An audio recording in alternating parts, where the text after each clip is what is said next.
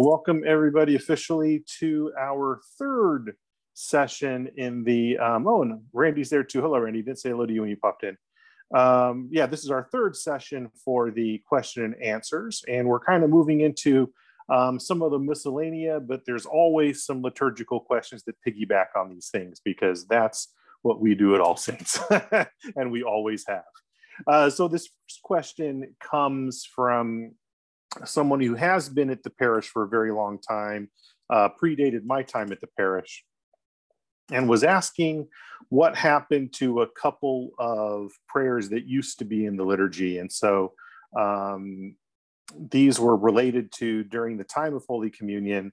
One was that everybody would say together right after the Agnus, after we would sing the Agnus Dei, everybody would say the centurion's prayer from the gospel, where the centurion says, "Lord, I'm not worthy that thou shouldest come under my roof, but say the word only." And in the gospel says, "My servant shall be healed." But the way it gets adapted liturgically is, "And my soul shall be healed," 3 times before the priest take. And then after the priest take, they would turn around and hold up the host and the wine and say it was either "Christ our Passover sacrifice for us, therefore let's keep the feast," or "Behold the Lamb of God who taketh away the sin of the world." And in both cases, these were things that were additions from the Missal. And so the Missal, I think we've talked about this before, but among the ritualists of the late 19th and early 20th centuries, there was an attempt by folks that got called the ritualists, and later on they became the kind of the Anglo-Catholic movement, who wanted to reconcile some of what's going on in Anglicanism with Roman Catholicism. And there was this idea that wanting to kind of bolster the Catholic bona fides and that sort of thing. And so one of the ways this happens liturgically is there was trying to fill in some of the things that they thought were liturgically deficient with the prayer book with elements from the Roman Catholic rite, the rite from Trent and that sort of thing. And so both of these were some of those elements, as frankly was always doing the Agnus Dei, the Benedictus qui venit after the Sanctus and things like that we've already talked about. What happens as the 20th century moves forward is there is a general success of Anglo-Catholic sensibilities on most of the church, and a lot of these kinds of things do find their way into more modern liturgies. And some of the elements that we see even in our parish, the full vesting for communion, the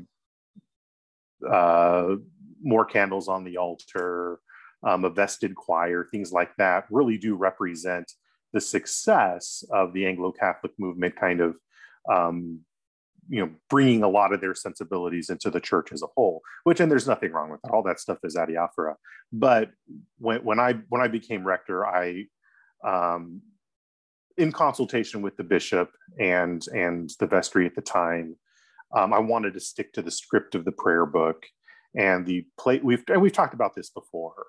So I basically expunged any of the Missal editions, unless they were something that could fit into either the rubric for, they kind of fit in as the hymn in the rubric, the hymn or the song from Scripture, such as that. So that's where our introit, our tract, or Alleluia that comes, the introit before the service, after the opening hymn and before the liturgy as a whole, when that's chanted, or chanting the Alleluia or the tract between the epistle and the gospel, the singing of the Agnus Dei, all those things fit in with the rubrics for a hymn at those places.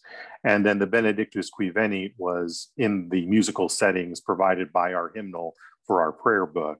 And, and that hymnal has not quite as official status as the prayer book, but it's pretty close to it. And so those things I retained, but the other things I expunged so that we would keep to the script. This made it a lot more consistent service theologically, made it more user-friendly because you could actually just follow along in the prayer book.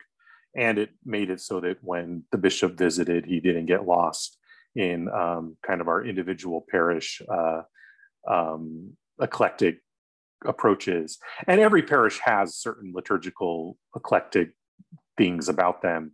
But and most higher church parishes who are bringing in things from the missal, it's kind of selective like that. So you do end up with pretty idiosyncratic services.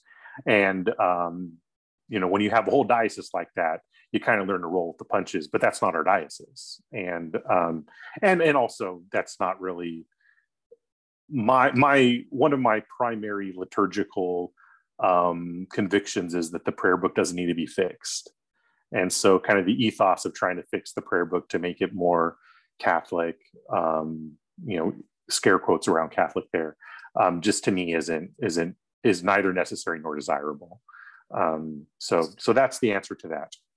Okay, the next question, what is the rule of Saint Benedict? So Saint Benedict of Nursa is kind of the founder of Western monasticism as we know it. And it's not that Western monasticism didn't happen before Benedict, but when Benedict designs the communities that he founded, it really impacts everything from then on. And the rule of Saint Benedict, every monastic group would have a rule of life. So it's basically, here are the rules if you're going to live in this community. This is what it looks like to live here. And the rule of Saint Benedict was one of those kinds of rules. And what makes the rule of Saint Benedict unique is that it's a relatively low key, not particularly strict. There's a lot of practical wisdom in there. And it was so effective that, again, it basically becomes the foundation for everybody that comes after that. So, this is Cistercians, the Dominicans, all of those guys, their rules are based on the rule of Saint Benedict originally. Why this comes up for our circles is that there's a few reasons. There's a lot of kind of Benedictine.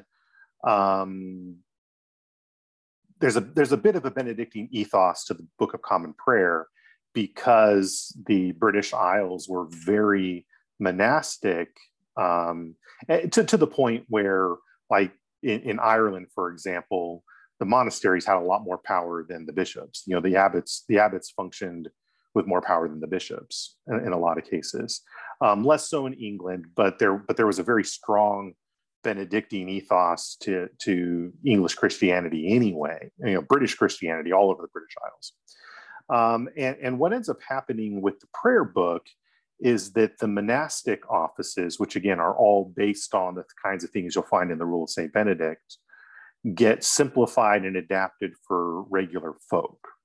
So Henry VIII, when he split from Rome, he does disestablish all the monasteries. He shuts them down, brings them into state control, and most of the people that were there just kind of changed jobs. I mean, they're still doing the same kinds of things in the same places, but now they're no longer, monks. They're kind of just regular clergy. And parish life, the shift goes from the monastery to the local parish, but the prayer book, as things develop over the next 150 years, the prayer book becomes that rule of life for the regular folk, for the parish. And we don't see monasticism come back into Anglicanism until, again, the late 19th, early 20th centuries with the rise of the Anglo-Catholic movement. It's certainly been fashionable in those circles, and particularly there's an Anglican theologian, or was, he's long dead by now, by the name of Martin Thornton. And he wrote some very famous books. English Spirituality is one of them. The Purple-Headed Mountain is another one. And Thornton, a lot of his kind of philosophy for the uniqueness of Anglicanism is that in his mind, it's taking Benedictine spirituality and really running with it as an ethos for the entire church. that's arguable whether that's true or not, but he makes pretty good case for it. Within our own diocese, we do have a Society of St. Benedict, which is, so it's not a vowed monastic group, but it's kind of a, well, it's a voluntary society, kind of similar to the Women's Union or Mothers Union, Women's Guild in Nigeria, things like that. That all come from kind of normal English parish life.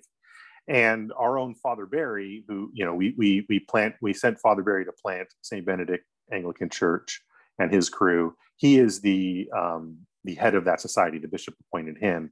So one of the things they do in the society in our diocese is they do study through the rule of St. Benedict and talk about how that might apply to their life. So it's a voluntary thing. There's no vows.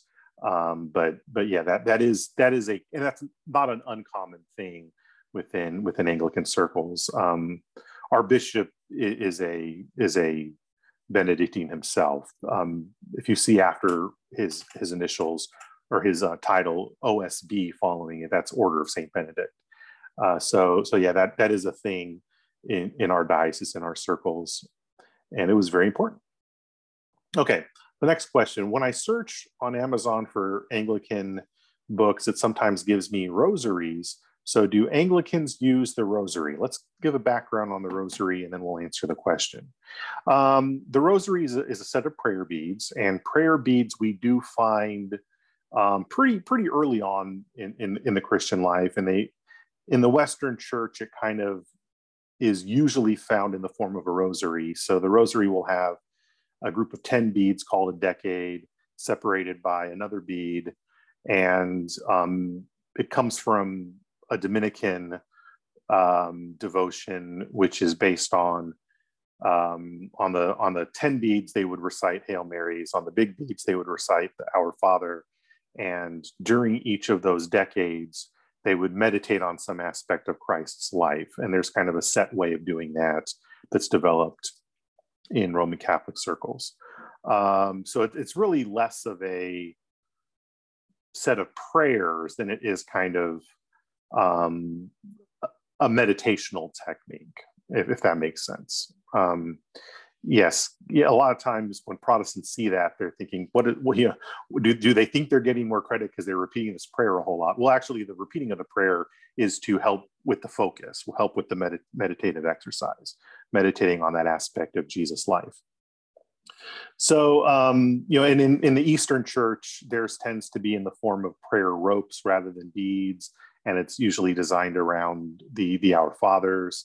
And some of the reason why these practices developed in the early Middle Ages was so that regular lay folk could have something like what the monks were doing in terms of reciting the 150 Psalms every day as part of their monastic practices. So instead, that was too much for regular folks. So in the West, it'd be 150 Hail Marys as you go through 5 decades, five groups of 10. In the East, it would be 150 Our Fathers or 150 Jesus prayers, things like that. Once again, we don't really see Anglicans using the rosary classically, but it does become more common, again, because of the Anglo-Catholic influence, the ritualist influence, late 19th, early 20th century, and moving on from there. And in a lot of those circles, they will just adapt the normal Roman Catholic Hail Mary-based rosary, or some folks will, even though if they're using a regular Catholic rosary, will kind of do more of an Eastern style Jesus prayer and Lord's Prayer sort of thing.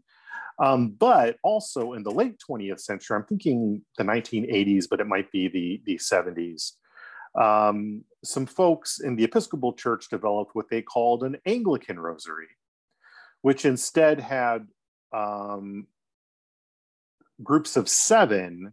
So 4 groups of 7 with a big bead each way. So you kind of had this big cross, and the total number of beads ended up being 33, one for each year of Jesus' life.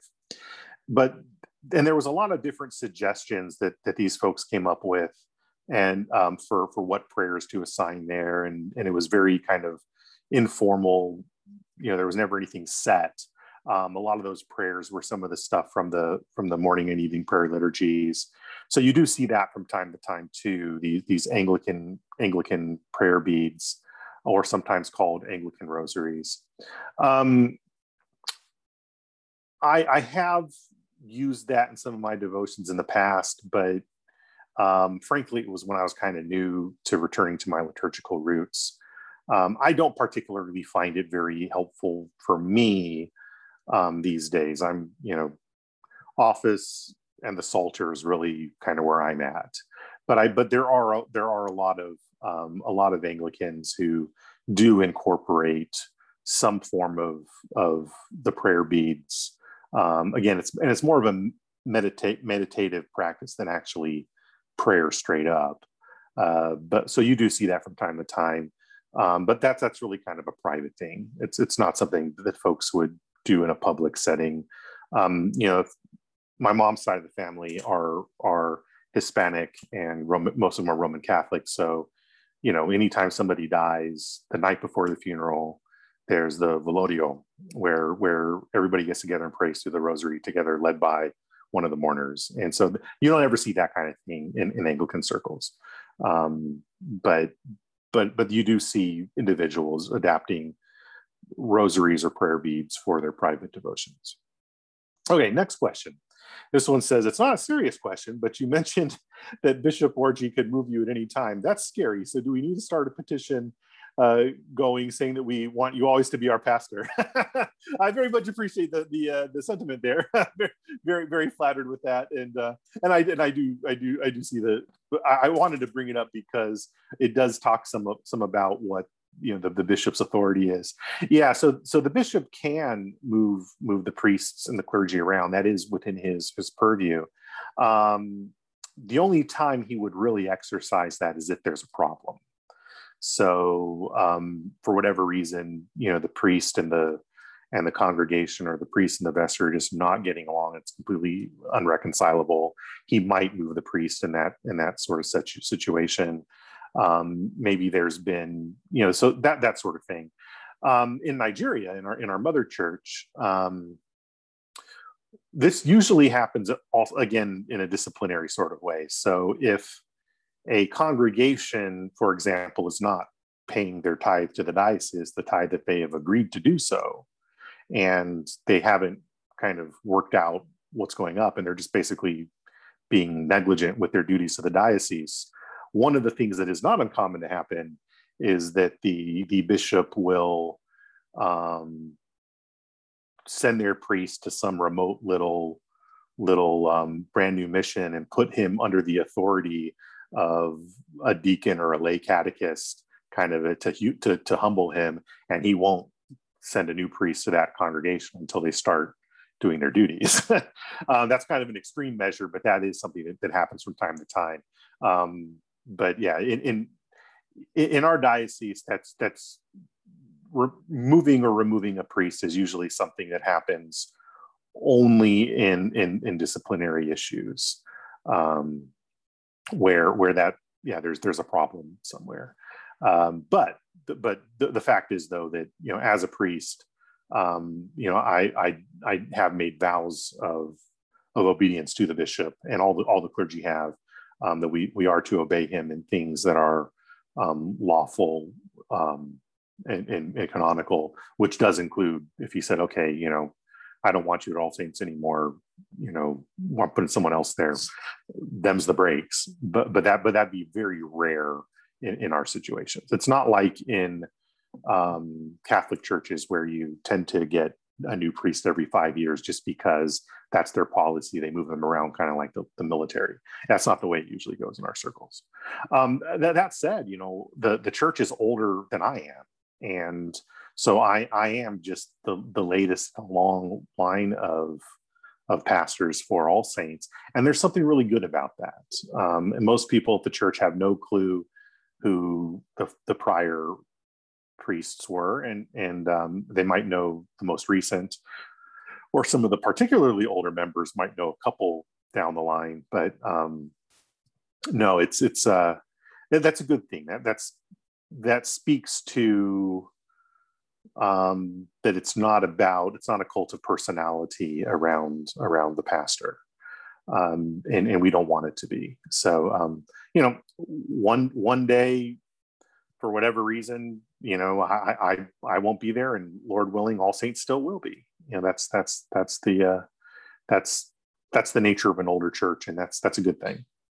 But rest assured, I'm not looking to go anywhere, and the bishop's not looking to move me anywhere. He's happy with me being here, and I'm happy to be here as well. Okay, let's see. Next question. Does Anglicanism have a more extensive catechism than the one offered in the prayer book? If not, would you say the Heidelberg or Westminster catechisms support the Anglican way? So in terms of kind of official status catechisms, no, there are not anything more substantial than the prayer books. And in kind of traditional Protestant catechism tradition, what we have would be considered a shorter catechism, something that's designed to be memorized, designed for the kids, rather than a longer catechism. And a lot of traditions have both. I mean, there's the Westminster Shorter Catechism, which is kind of like the one in our prayer book for Presbyterians, and then there's the larger catechism.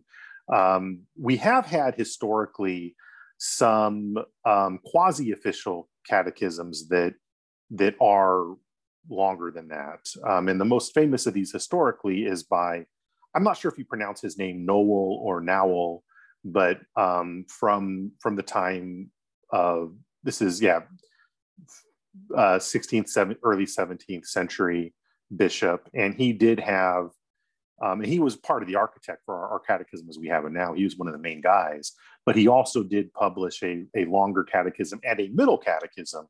I've never extensively studied them, though I've been told that they're both really good.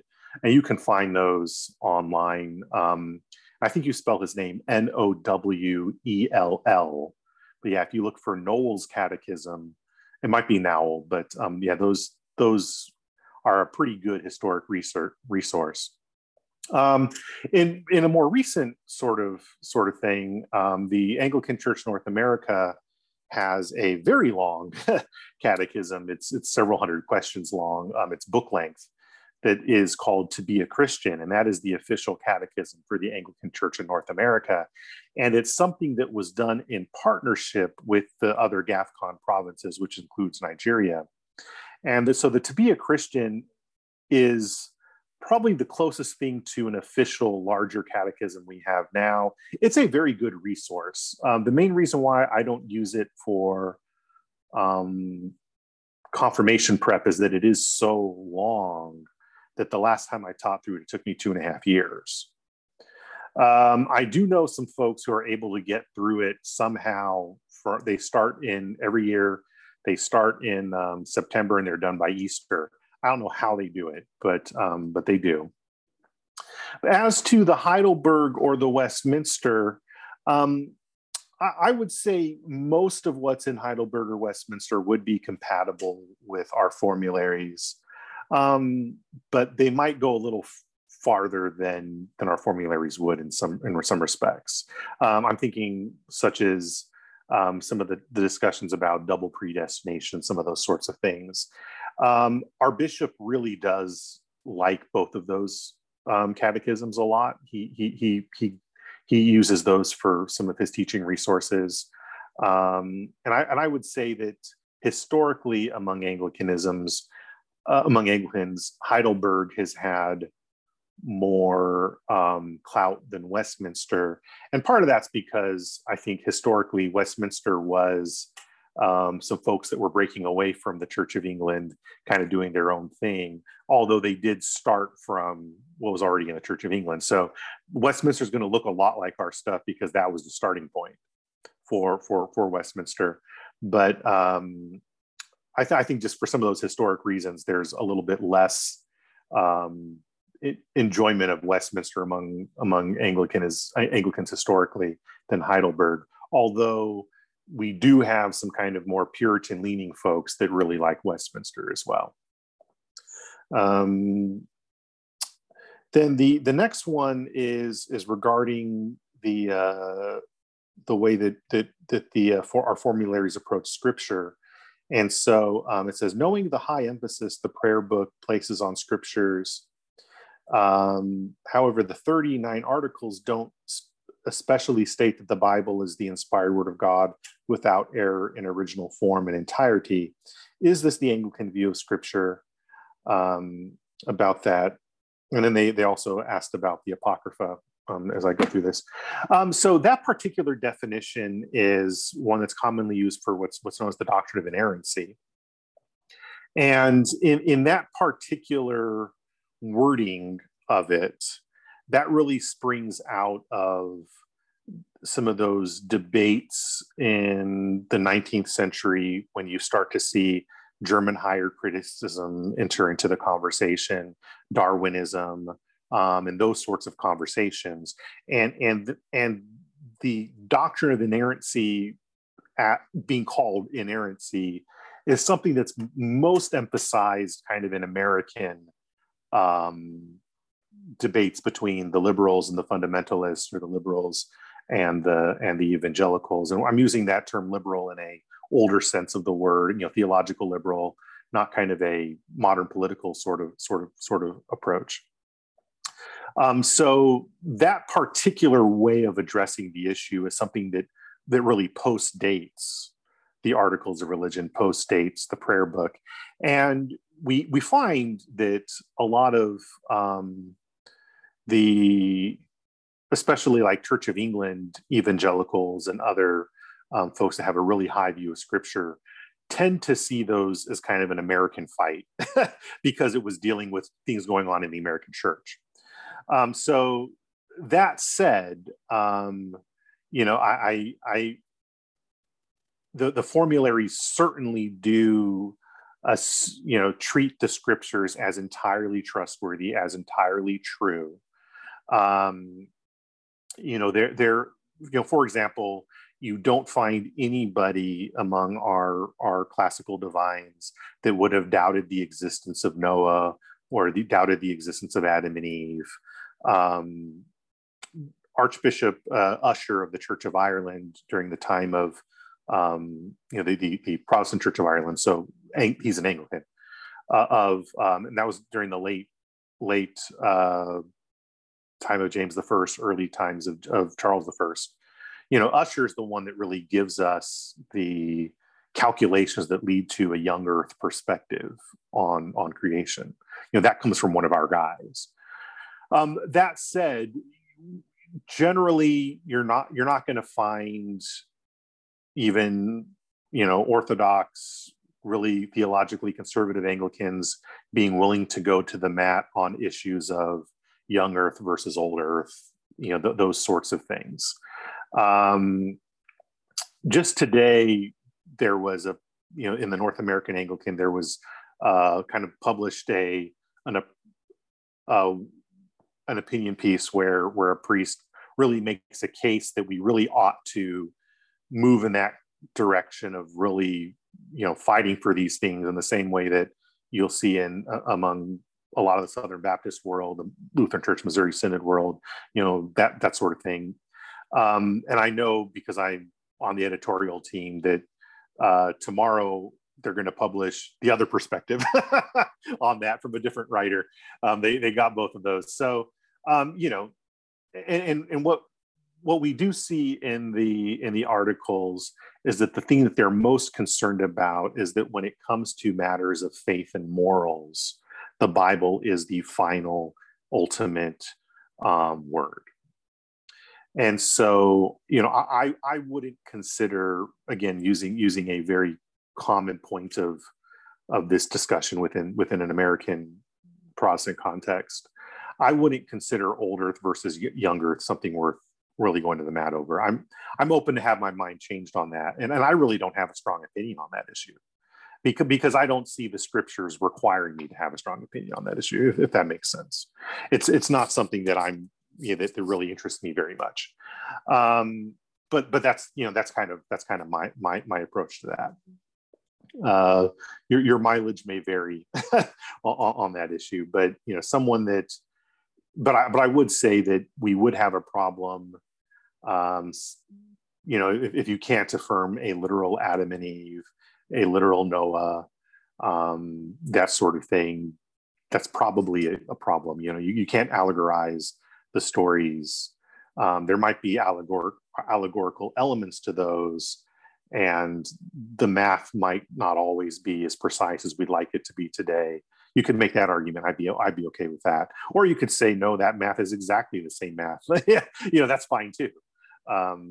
So I don't think that's a problem. But yeah, as long as we're not going, and we're not trying to discredit it in the way that, frankly, you do see happening among theological liberalism of the 19th century, 20th century, and today. And then, the Apocrypha. What's the deal with the Apocrypha? So, at the time of the Reformation, the big debate, and this was a debate that just had never been fully solved before then, and we find church fathers on both sides of this debate, was the books that we find in the Septuagint that are not in the Hebrew text. What do you do with those? Which comes to be called the Old Testament Apocrypha. The Protestant churches all kind of side with St. Jerome, who was the greatest scripture scholar of his day, really the first of the Latin fathers to be a really strong Old Testament scholar. And we side with St. Jerome, who say they're edifying, but they're not inspired. Others, the Roman Catholics side with St. Augustine and other folks who just want to basically take the Septuagint straight up. And I think, the Orthodox, even among them, they don't take the whole thing, because there's books that are in the Roman Catholic Deuterocanonicals that are not in the Eastern Orthodox one. So all three of those groups end up with different approaches. But we would consider the Apocrypha worth studying, worth reading. I've heard some kind of more reformed leaning Anglican priests, some friends of mine, who they consider, well, why would you read the Apocrypha from the in the lessons, but you wouldn't read, say, St. Augustine? I mean, to them, it's the same level of authority. And I would quibble with that. I would say that the Apocrypha comes, if here's the line for where, where inspired scripture is, the Apocrypha is right here. The Eastern Church would say it's right here, just above the line. We'd say it's just below the line. The fathers would be more down here somewhere, right? So, and one of the things I am doing this year is, as part of my devotions, I am reading through the Apocrypha. I like having a Bible with it as the appendix. I don't really like having it mixed in. I prefer it as an appendix. Now, there are some editions of the Bible that are just amazing. I really like the New Jerusalem. I really like the St. Ignatius edition of the RSV, both of which are Catholic Bibles, so it's all mixed in. But my go-to is usually going to be with it as an appendix, and I have no problem with it being read as in place of the Old Testament lesson from time to time, because it's always been done that way, and then that's okay. However, I don't like one of my criticisms of some of the daily offices, like the one in 1928, is that they will spend a whole lot of time in the Apocrypha, but they ignore a whole lot of the Old Testament. That, I don't think that's a good idea. So if in order to read more of the Old Testament, that would require us to eliminate readings from the Apocrypha, I'd be totally okay with that. So that's kind of my approach to that. And I think that's an approach that the Articles of Religion would support. They're edifying, but they're not inspired. And the main difference there is you cannot determine doctrine or dogma independently from the Apocrypha. It has to be present somewhere in the canonical scriptures. That's the main difference. Okay, let's see. The next question is related to covenant theology, Although the 39 articles do not seem to directly reference covenant theology, my impression is there's nothing hostile to this understanding in the articles, is understanding God's way of working. If I'm understanding the prayer book correctly, Anglicans certainly believe in original sin, predestination, and election, Christ's substitutionary atonement, salvation being the work of God alone, and most of the other Reformed distinctives. But at times the articles seem ambiguous. So would you say that Anglicanism and evangelical Reformed theology are more similar than different? Are there any major distinctives between the two? So, yeah, Anglicanism represents a form of Reformed theology that is earlier and really represents a time when really that Reformed Lutheran split had not become so sharp. And so really when it comes to the magisterial reformers, your options really are Reformed or Lutheran. And the Reformed have some developments, and our tradition comes from a time before a lot of those developments happen, right? So, you get, for example, the Arminian controversy that leads up to the Synod of Dort. We predate that. And while we did have people at Dort who did sign on with that condemnation of Arminius, that's not as official of a theme for us. So yeah, there is an affirmation of original sin, predestination, election, substitutionary atonement. Absolutely, all those things are absolutely affirmed, and that would have been something that was uncontroversial between any of the magisterial Protestant traditions, and frankly, including classical Arminianism. I mean, the debates between the Calvinists and the Arminians, Arminius was a lot more reformed than, frankly, he was a lot more reformed than today's Reformed Baptists. Like he lined up with classical Reformed teaching a lot more than, because of those sacramental issues with today's Reformed Baptists. So, we represent an older form of, but when it comes to the major controversies between the Lutheran and the Reformed, which are the sacramental issues, our formularies do lean more Reformed. So, we've talked about this with the Eucharist, for example.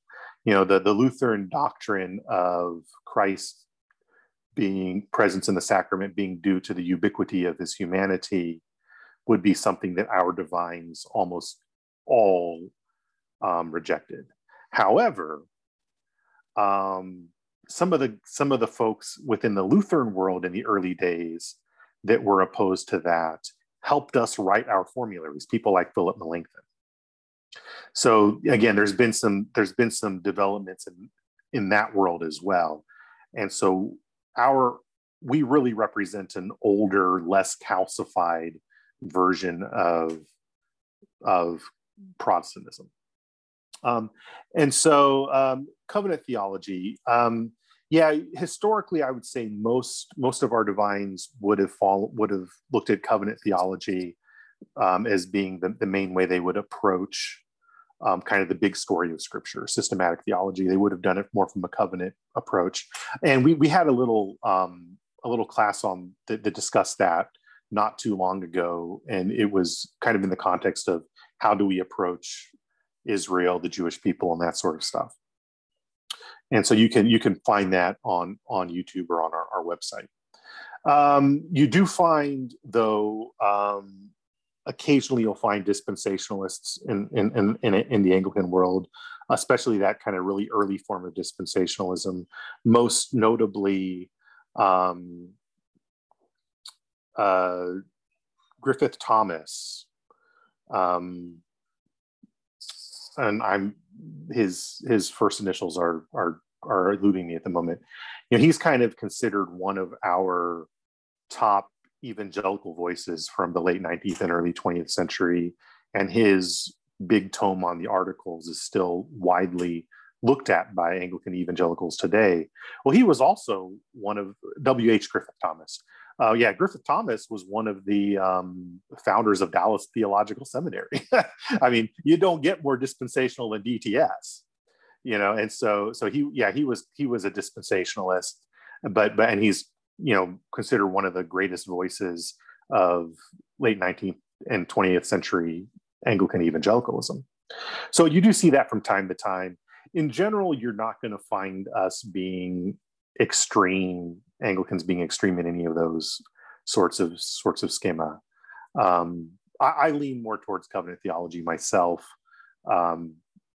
which is, I come from a Messianic background back in the day, and it's very rare to find Messianics that are not dispensationalists.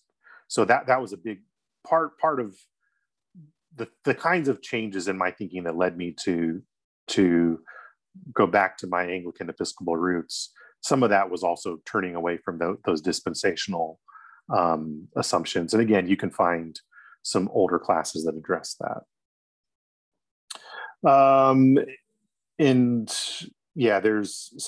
Covenant theology is a thing.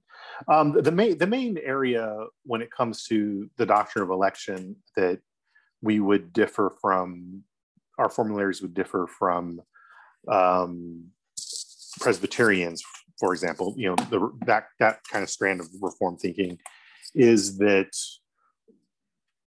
you tend to find supralapsarianism and double predestination is not widely held among Anglican theologians. Infralapsarianism tends to be the main approach. And you also do find some kind of old school Arminians among our divines. Wesley, for example, Wesley was, now we know him kind of as the Methodists, but he was a Church of England priest until the day he died, and so all of that kind of goes back to us. But you'll tend to find, covenant theology is probably the most common among ours. Okay, let's see. Some parish questions. I'm going to push on to see if we can finish this out. There's one about outreach and evangelism. Our diocese is missional. We're very involved in church planting, but what about, here at All Saints, do we have outreach and evangelism as a major part of parish life? A lot of these types of things have been, because of the pandemic, put on hold.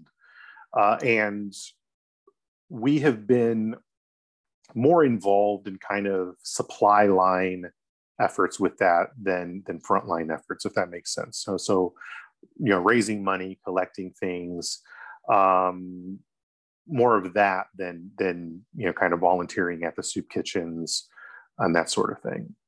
We did at one time have a food pantry ministry, but it kind of fizzled. And we do support some foreign missions. We support some local missions that are more evangelistic, as well as various kind of mercy ministry, corporal acts of mercy sorts of things. But kind of a lot of the direct pushing for that, COVID kind of put some of that on hold more than it needs to be, and we're trying to up some of that again. You may have seen the bulletin talking about CAM, Christian Assistance Ministry, for example. And so we are hoping to up that as we're moving out of the pandemic, some of the more direct involvement. But I mean, even we were told, like, one of the ministries we support, they were like, we have no clue what to do right now. So, we don't know how you can help us. That was a common refrain for about a year, but things are beginning to move up. A similar question was, are there kind of opportunities for involvement, growing in the community, getting to know folks? And again, that's been one of those things that for y'all that are new, COVID has really hurt that a lot. We used to have, and we will again, now that things are kind of calming down, several times a year, we'd have kind of big picnics and kind of social things. We usually have one around our parish anniversary at All Saints Day. We'd usually have one surrounding the annual meeting. We'd have a pancake dinner for Shrove Tuesday, something for the 4th of July. So we'd have several times a year kind of big thing, just social things that worked pretty good. And it used to be that all of our, in between services, we'd have coffee, donuts, Sunday school. We're bringing that back. Our Wednesday night used to be more social. Now it's all Zoom. And I'm not sure we're going to go back to that. There's some outreach that the Zoom has been able to do. So we're still trying to figure out how some of that works, but we will get back to some of that. And that is one of the big difficulties of COVID has been it's really hurt some of those fellowship opportunities, but they're coming back. And and hopefully there will be opportunities coming up soon. Okay, then the last question I think we're gonna go ahead and hear was, to what extent do you think a person who is trusting in Christ, has been baptized, participates in the Eucharist, tries to live out the teaching of Christ, and fear his kingdom, should fear the possibility of going to hell? So I think there's a couple, and then it kind of goes on a little bit from here, getting a little bit more detail. I'm not going to do that on the recording in the class, but some of that more fearful of hell aspect has morphed with society. So there was a time when that fear of hell, even among very devout Christians, was a lot more common. And that goes across the denominational spectrum. And I think there's a healthy fear of hell, but there also needs to be a healthy assurance. And this is one of those areas where I think, frankly, the Puritans got it wrong, and more sacramental folks, like what we are now, got it right. The Puritan approach to your assurance tended to be this very introspective, looking inside. What does my heart say? Is my heart witnessing to being in fellowship with Christ? Are my motivations pure? That sort of thing.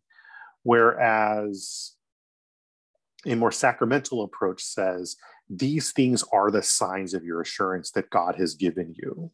So if you're doubting your salvation, don't look inside, look to your baptism. If you're doubting your salvation, don't look inside, look to the Eucharist. And one of the things pastorally is that part of the evidence for your salvation is that sometimes you doubt it, because people that are not saved don't worry about it. If that makes sense.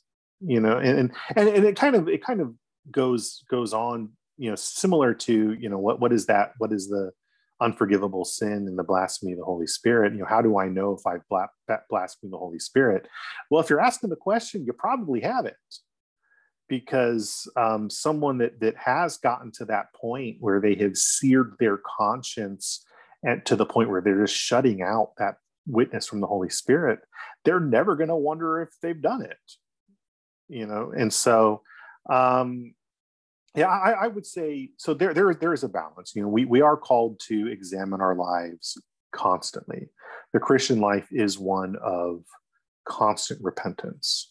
And if we ever think there's nothing to repent of, that probably means we're not really examining our consciences. This kind of, I'm having, for my eldest right now, she's 5.